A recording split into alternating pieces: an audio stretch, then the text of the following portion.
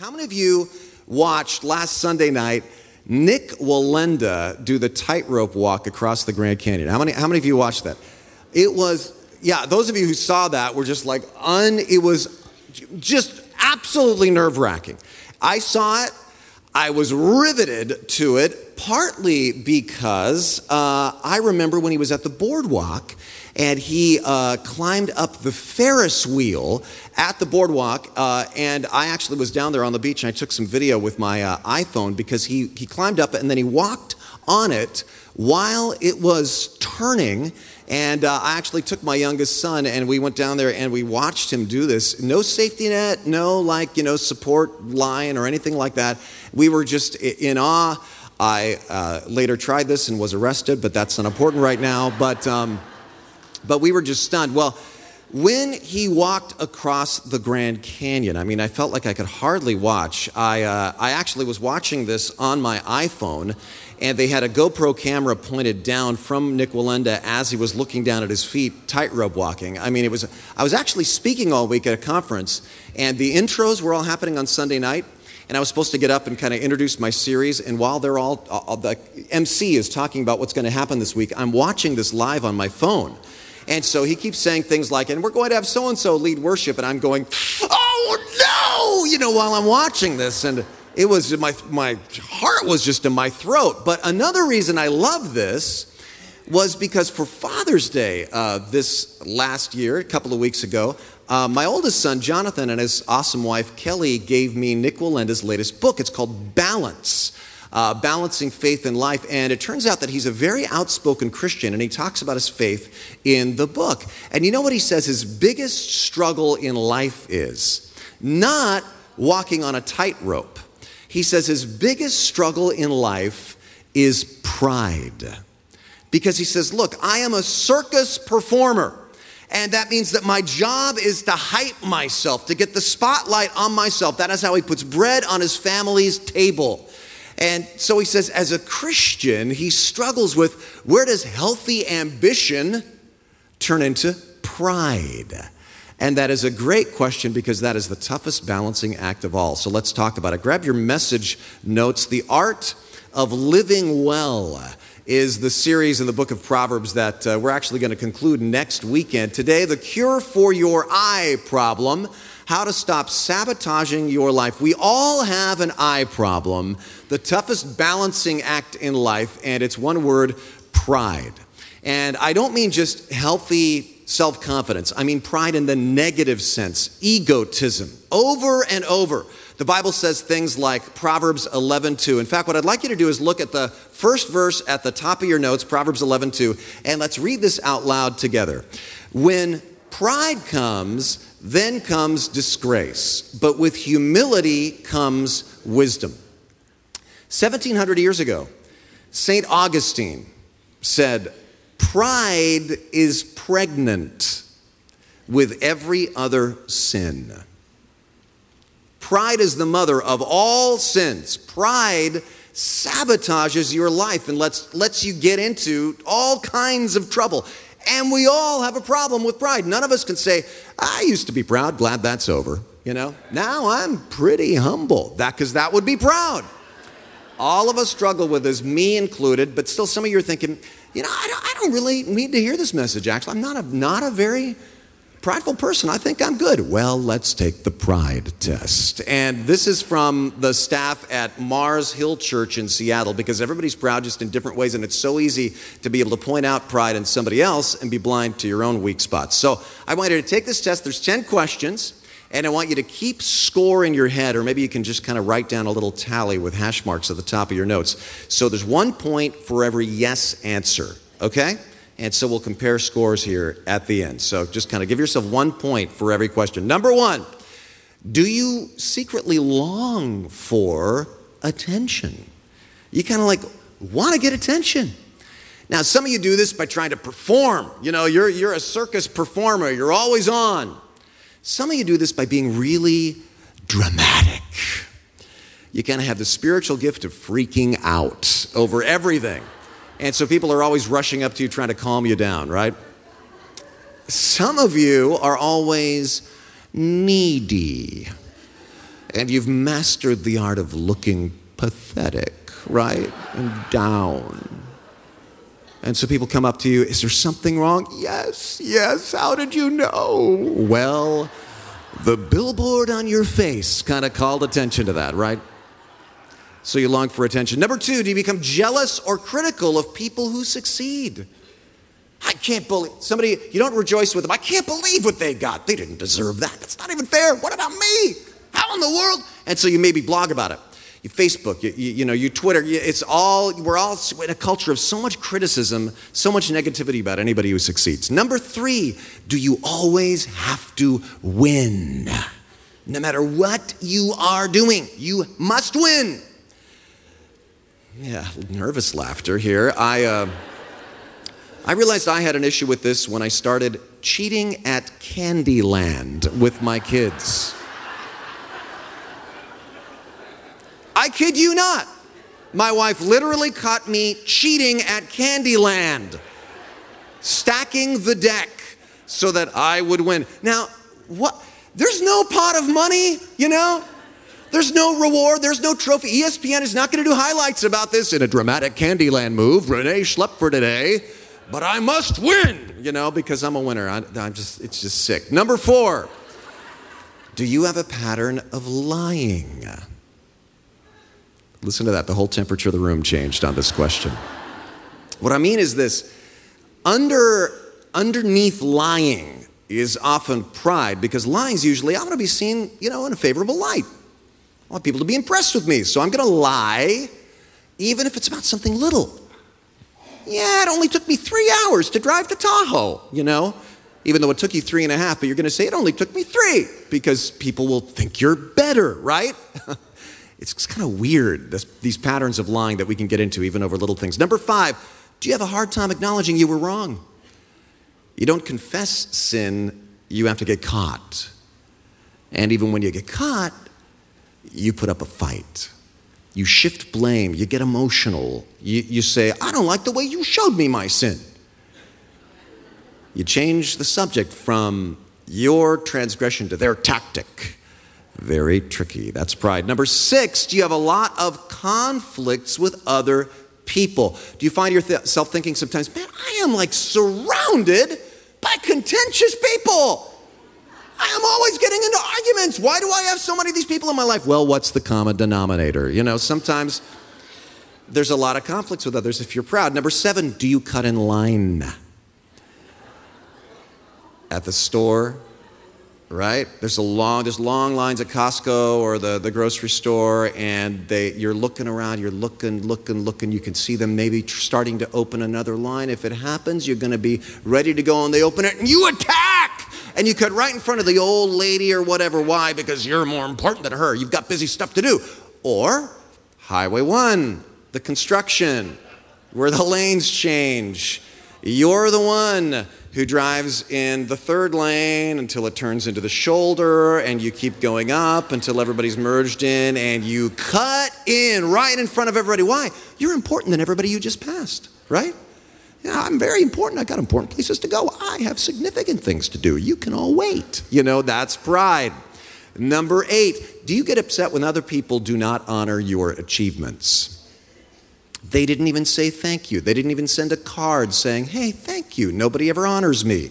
Number 9, do you tend toward an attitude of entitlement? Hey, I deserve what I've got. I've worked hard. I've made a sacrifice. This is what I have coming to me. Or do you have an attitude of thankfulness? What I deserve, I don't really want what I deserve because I deserve hell. And so I'm just kind of grateful for whatever I get, right?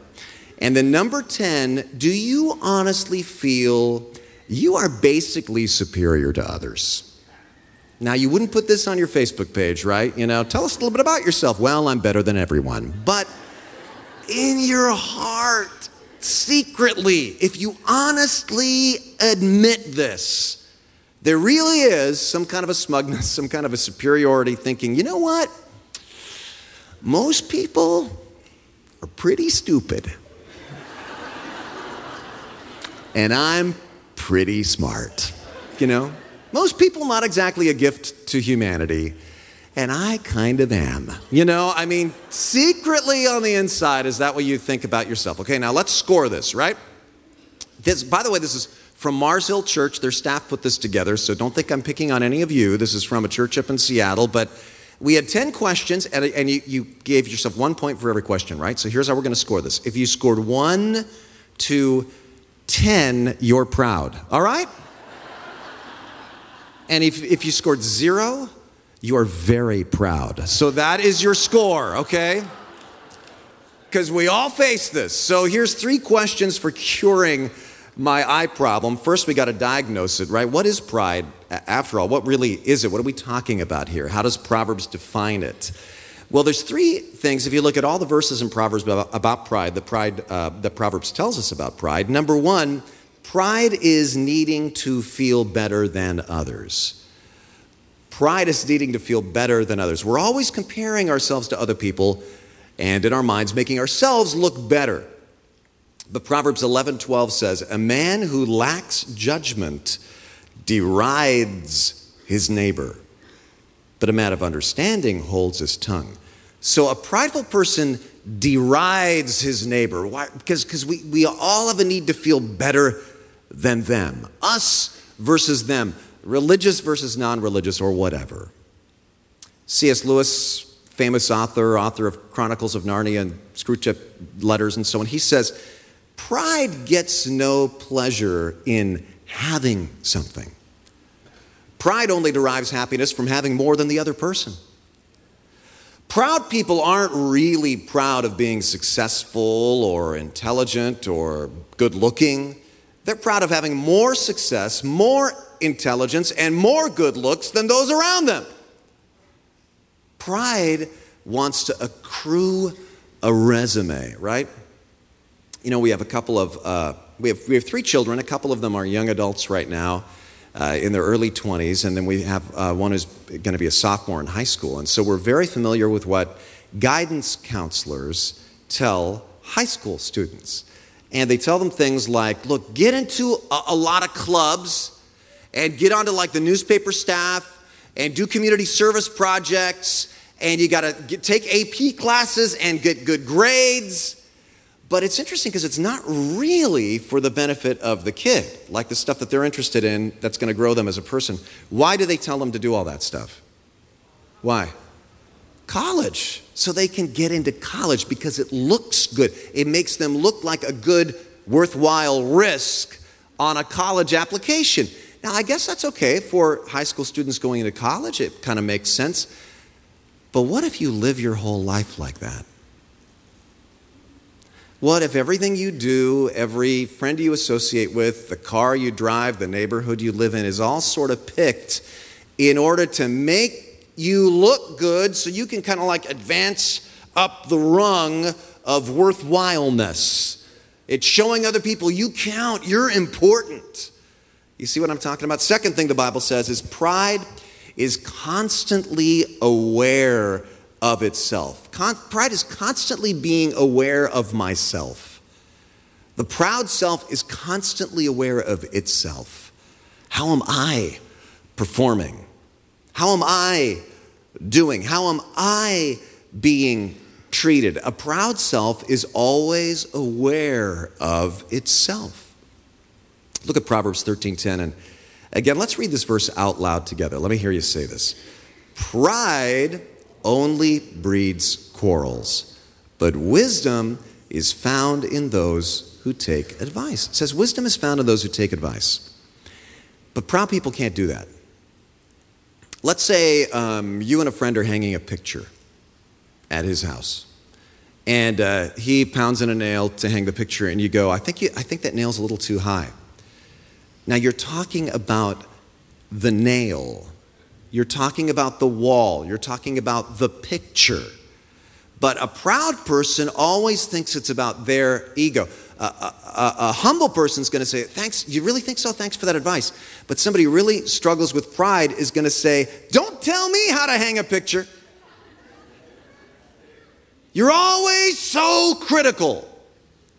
The proud person's always thinking of their own ego. Why? Because they're constantly trying to prove their worth.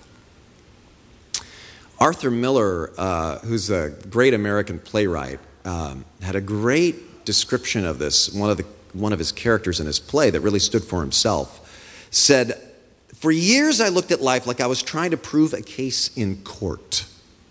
Trying to prove what a good son you are, or what a good husband you are, or whatever. And you feel like you're the person on trial about to be judged, to be condemned or acquitted, constantly making the case for your worth before the bench. No matter where you go, you're always kind of arguing and presenting evidence for the case that you're worthwhile. You're amassing evidence, constantly worrying about what the judge, maybe God, or the jury, your friends and associates, really thinks of you. And this can lead to such depression if you feel like you're always on trial and presenting evidence that you're something. You know, we tend to think of proud people as kind of swaggering jerks. But often, when you or I have low self-esteem, and that's often the symptom of pride that I have, honestly, in my life, you're concentrating on yourself still. You're thinking about yourself. You're thinking about what a failure you are, but you're still thinking about yourself. The person with an inferiority complex is just as absorbed with themselves as a person with a superiority complex. And you know why? You still feel like you're on trial. That everything you do is evidence for or against you. The only difference between you and the person with a superiority complex is that in your mind, you're losing the trial. But you wouldn't be constantly thinking, I'm not good, I'm nothing, I'm really no good, unless you were just as self-absorbed as the person we normally call proud. It's the same system, it's the same courtroom. And this is why it's a symptom of pride, and I've struggled with this in my own life. Listen, this sermon is like a sermon I'm preaching to myself that you're welcome to listen in on, okay? But like so many of my sermons, but this is why there's this wild swing in my life, and maybe you can relate to this, between kind of feeling too superior and then feeling too inferior. It's like, how can that be? How can somebody kind of be like egotistical at one moment, like I'm really something, and then the next moment they're going, oh, I'm so stupid, I'm so dumb, because they're both pride. You're not going from pride to humility. You're just going from one kind of proud to another kind of proud. And this is why we can make this swing. And then third, pride is making myself God of my own world. And what I mean by this is making yourself the center of the universe, right? Taking God's position at the center of your life. Interesting, there's several Hebrew words used for the word pride in Proverbs, and they're all translated pride in English, but there's different words in Hebrew. Now follow me here. One of the words used in Proverbs 15:25 and 16:19 is the Hebrew word for supreme majesty. The Bible says the tendency of every human heart is to be its own supreme being. We want to call our own shots. We want to be the center of the universe. It's like this verse says, Proverbs 28:26. And let me have you read this again out loud together. And even if you're watching on video in the Venue service, everybody in Venue, let's read this out loud too. This is so important. Here we go. He who trusts in himself is a fool, but he who walks in wisdom is kept safe. So that's what pride is. But why is pride foolish? Like, maybe it's a little annoying, but why is it really that bad?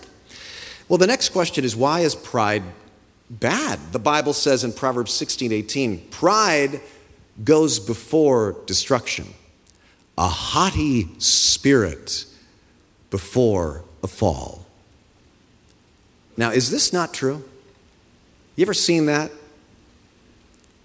Kind of a cocky, self-assured, prideful person. I know what I'm doing, and boom, they fall down. How many of you have ever experienced this in your own life, if you're really, truly honest, right?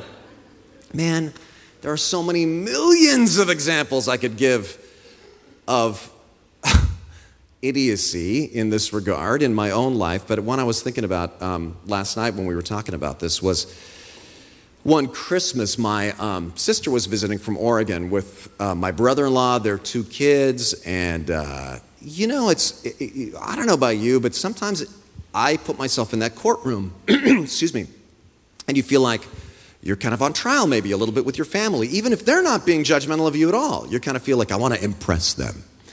And so we wanted to make them a nice meal and everything.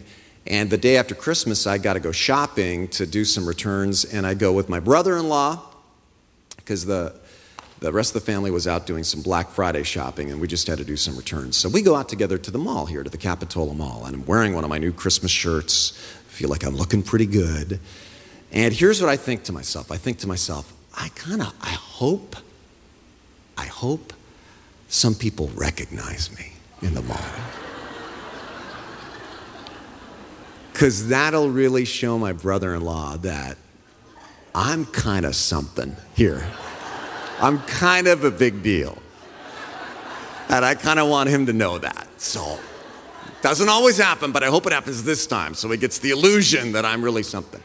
So we go through the mall, and sure enough, hi, Pastor Rene, hi, Pastor Rene. Hey, Pastor Rene, nice shirt, nice new shirt, Pastor Rene, And I'm just looking back, you cringe sometimes.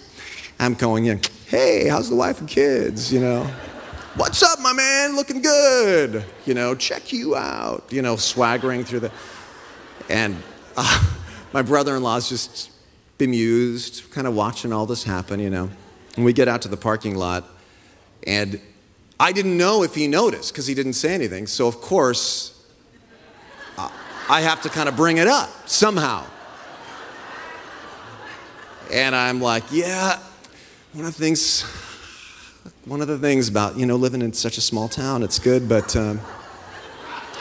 don't know if you noticed, but I do get recognized a lot. I do. Kind of the cross I have to bear.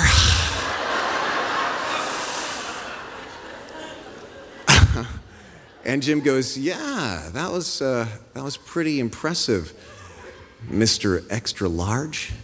And he leans over, and my brand new shirt had a size sticker that was running all the way down the whole shirt, down the whole thing.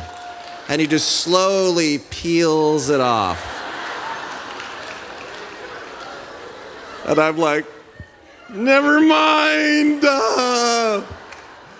Pride really doth go before destruction. And I've learned that in my own life, right? But I take solace in this. It happens to other people too. For example, let me show you this great video that we saw on YouTube the other day. This is a great one. Great example of this. Basketball game, Europe.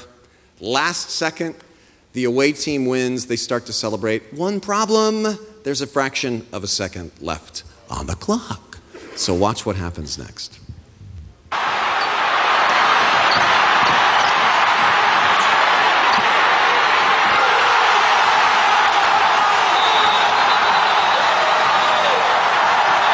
Six-tenths of a second left.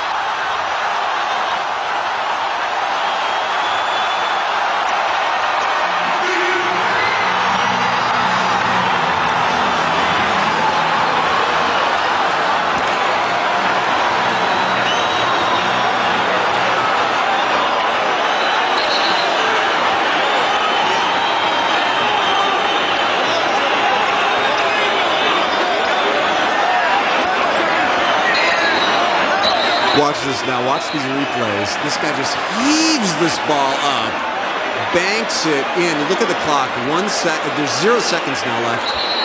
And I want you to watch the other teams. They're celebrating. We are awesome. We're amazing. Wait, what is happening? The ball is in the air. Wait, but what did that count? Uh-oh. And the classic is the coach's face. We just won the game. We just won. Wait, what? What? Oh.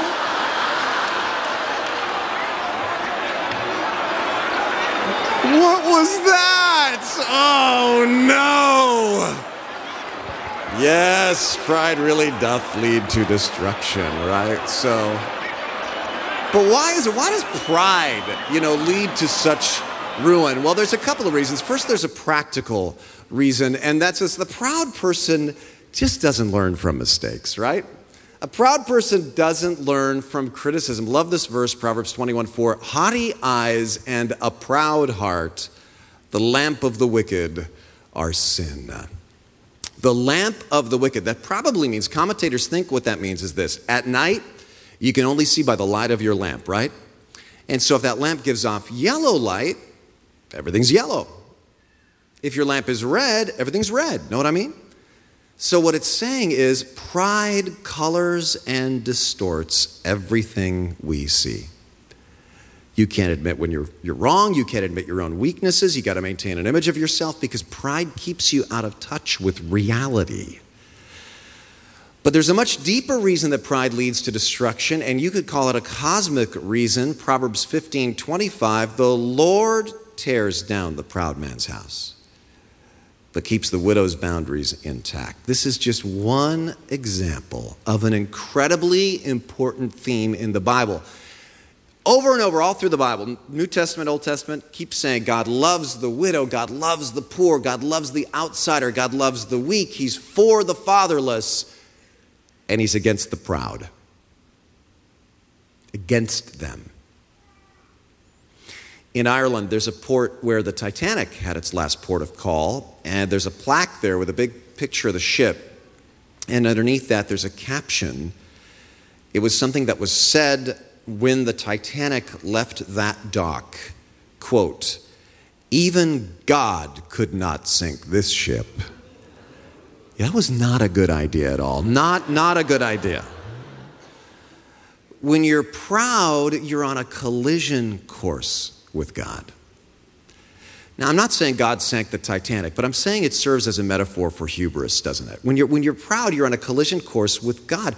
The most haunting verse in Scripture is found several places, like James 4:6 and 1 Peter 5:5. God opposes the proud, but gives grace to the humble. That summarizes all the verses in Proverbs on pride. God opposes the proud. That means you pick a fight with God when you're proud. It means if I insist on my way, my best, my fame, my glory, the living God of the universe will stand in direct opposition to me. Now that is pretty intense. And you got to go, why is that? Why does God oppose the proud? Because he hates me? No, God is good. He loves you. And He wants you to be healthy and whole and happy and joyful, and the people around you to be healthy, whole, happy, joyful. And God's plan A for you to grow in that kind of character is humility. That's plan A, humility. But if you choose not to go with plan A, God goes with plan B, which is humiliation, right? But I got to tell you, plan A is a lot better than plan B, right? Here's another way to put it. The foundation of personal peace is realizing two facts. Number one, there is a God. And number two, it's not me. I am not the center of the universe, right? God, not. So what's the antidote? What's the cure for pride on page 2 of your notes? Well, listen, if pride gives birth to death, pride is the mother of all sins, pregnant with all sins, as Augustine said. If pride gives birth to death, then humility gives birth to life. When you humble yourself before God, look at the next verse. The fear of the Lord teaches wisdom. Humility precedes honor. Now, you know I've mentioned Tim Keller and his work on Proverbs a lot in this series. And here again, he has just got some great insight. He points out that there's two parts to this proverb. Look at the last part first. Humility comes before honor.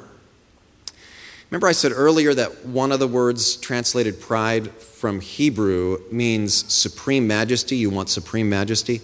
This is an interesting word. This is the Hebrew word for supreme glory. So this is saying something amazing. Only if you're not after supreme majesty for yourself do you find supreme glory. Only if you're not after importance do you find the glory that never fades. This is saying one of the solutions to pride is to find the glory that only the humble get. There's a glory, there's a substance, there's a significance that isn't attained, it isn't argued for, it's not won, it's just a gift. and it only comes to the humble. Jesus said, all those who exalt themselves will be humbled, and those who humble themselves will be exalted. It does not matter who you are or what you've done or how impressive you are or how much you've done or how little you've done. If you come to God in humility and say, God, forgive me, then at that moment, God in Christ looks at you and values you above all the gold and silver and precious metals and superachievers on the planet. It's not based on your performance at all. At all. All you need is need. All you need is nothing. You just have to admit you need it. And that is so hard for us proud people. But it takes humility to get this glory. Now, some of you are thinking, okay, I get it. Be humble, and in church here, that kind of makes sense. Yeah, humility is the path to glory. God exalts those who are humble. But some of you are going, that's great, but I see the value of that. But the problem is, every day I get out into the world, in school or work or whatever, and I get sucked back into the courtroom. And I find myself kind of spinning, trying to prove myself to the judge and jury again, that I'm a person of consequence. And I find myself constantly thinking about, what impression am I making? What can I do to make a better impression? And what do I do about that problem? Well, the answer to that is found in the first part of this verse. The fear of the Lord teaches you wisdom. Now, that doesn't mean you're afraid of God. We talked about this earlier in the series. It means you're in reverent awe of God and what he has chosen to do for you.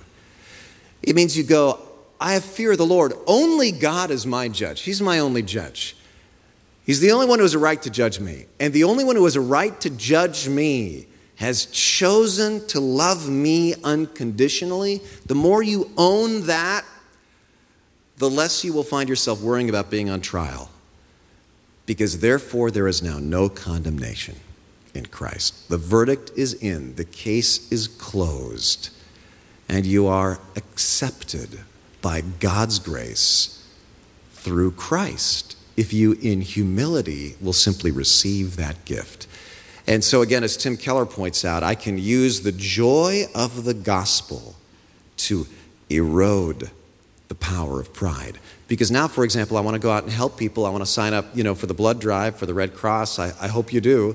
Why? Because it's a good thing to do, and I want to help people, not because I'm thinking it might look good on my resume. That pastor, Tim Keller, it's interesting to me because I really admire him, but he says he really struggles with this. He says probably every day he finds himself stuck back in the courtroom, kind of wondering, I wonder how what people think of me. And he says he actually keeps a piece of paper in his wallet. It's business card sized. And he says he looks at it probably once a day, every day of his life. And I want to show you what he says is on his card. It says, are you anxious?